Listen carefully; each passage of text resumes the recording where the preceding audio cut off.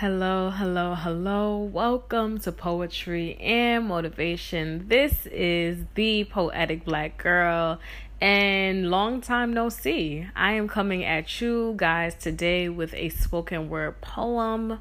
This spoken word poem is about COVID-19. I think it's very fitting because we are still in quarantine and COVID is still something that is actively affecting Americans and everyone else on the globe. Okay, as we're going into these new phases, I think it's really important for us to be as introspective and as reflective as possible so that we are able to put our individual well-being first.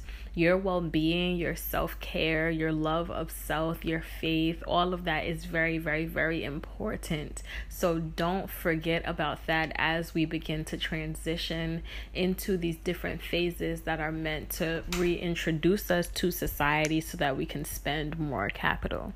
Okay, so without further ado, I will let this poet, who I found on YouTube, who I will be linking in the description, I will let this poet do this amazing piece that really, really, really impacted me deeply. Here we go.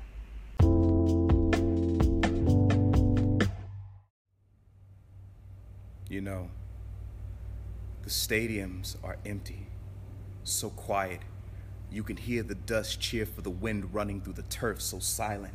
You can hear the vermin's heartbeat. They are all wondering, where did all the music go? The stampede of human feet thundering to fill the seats, the parade of bodies vibrating and swaying in unison, the clamor of applause and amens. This land has become no man's, and the meekest of God's creations are wondering why the sound of humanity has become so barren.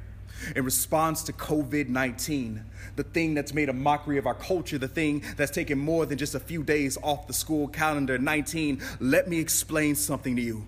Let me tell you about the people you're trying to control, about the lives you've both taken and put on hold. Do you know whose blood is on your hands? Do you know that there is a man praying tonight that his mother still has a pulse in the morning, hoping that her eyes open back wide and blossom like lotus, hoping that her skin still craves the touch of sunlight, hoping that her voice box hasn't forgotten the hurricane hymns of faith that have carried her through valleys of death and made her to stand on mountaintops. And that's why she ain't afraid of the drop, because she's been here before. Just like her ancestors before, don't you know humanity has seen the Black Death and lived, has seen the smallpox and the SARS. We didn't been through it all and we still here, and now here you are trying to abolish the air in our lungs, trying to eclipse the sun because you know joy comes in the morning, just like we know that this storm will pass like others before it, and you know it. So what do? You cancel the concerts and weddings, the graduations and gatherings, and you replace them with fear, stole our cheer, smeared terror over truth so that the path becomes unclear. But we already fought for our decade, and 2020 still be our year. The doctors are still healing, the pastors are still praying, the artists are still creating, because we know what resilience sounds like, a fight between fear and faith. It takes a rebellious type of hope to stand in peace when chaos wars all around us. We are not as shaken as they made us appear, because there's still an expectation of miracles in the air. So we dare to breathe, dare to wear bravery like a blazer. We've been through fire before,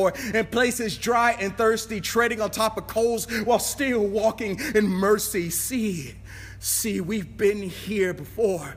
So even though you closed some doors, emptied some arenas, and taken us out of our zone, it doesn't mean that we've misplaced our backbone. And though we may stand apart on the streets, when it comes to the heartbeat, we be on the same link.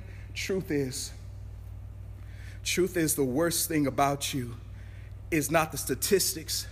It's not the body count. It's not the quarantine laws. The worst thing about you is the fear you cause.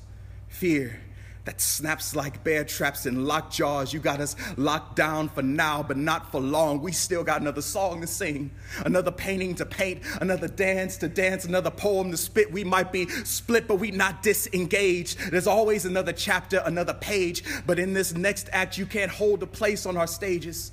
So in response to the spread of fear, we'll make courage contagious. Humanity has a habit of being knocked down and rising back up again. So we'll all stand Because no matter how many times we fall, we still in God's hands.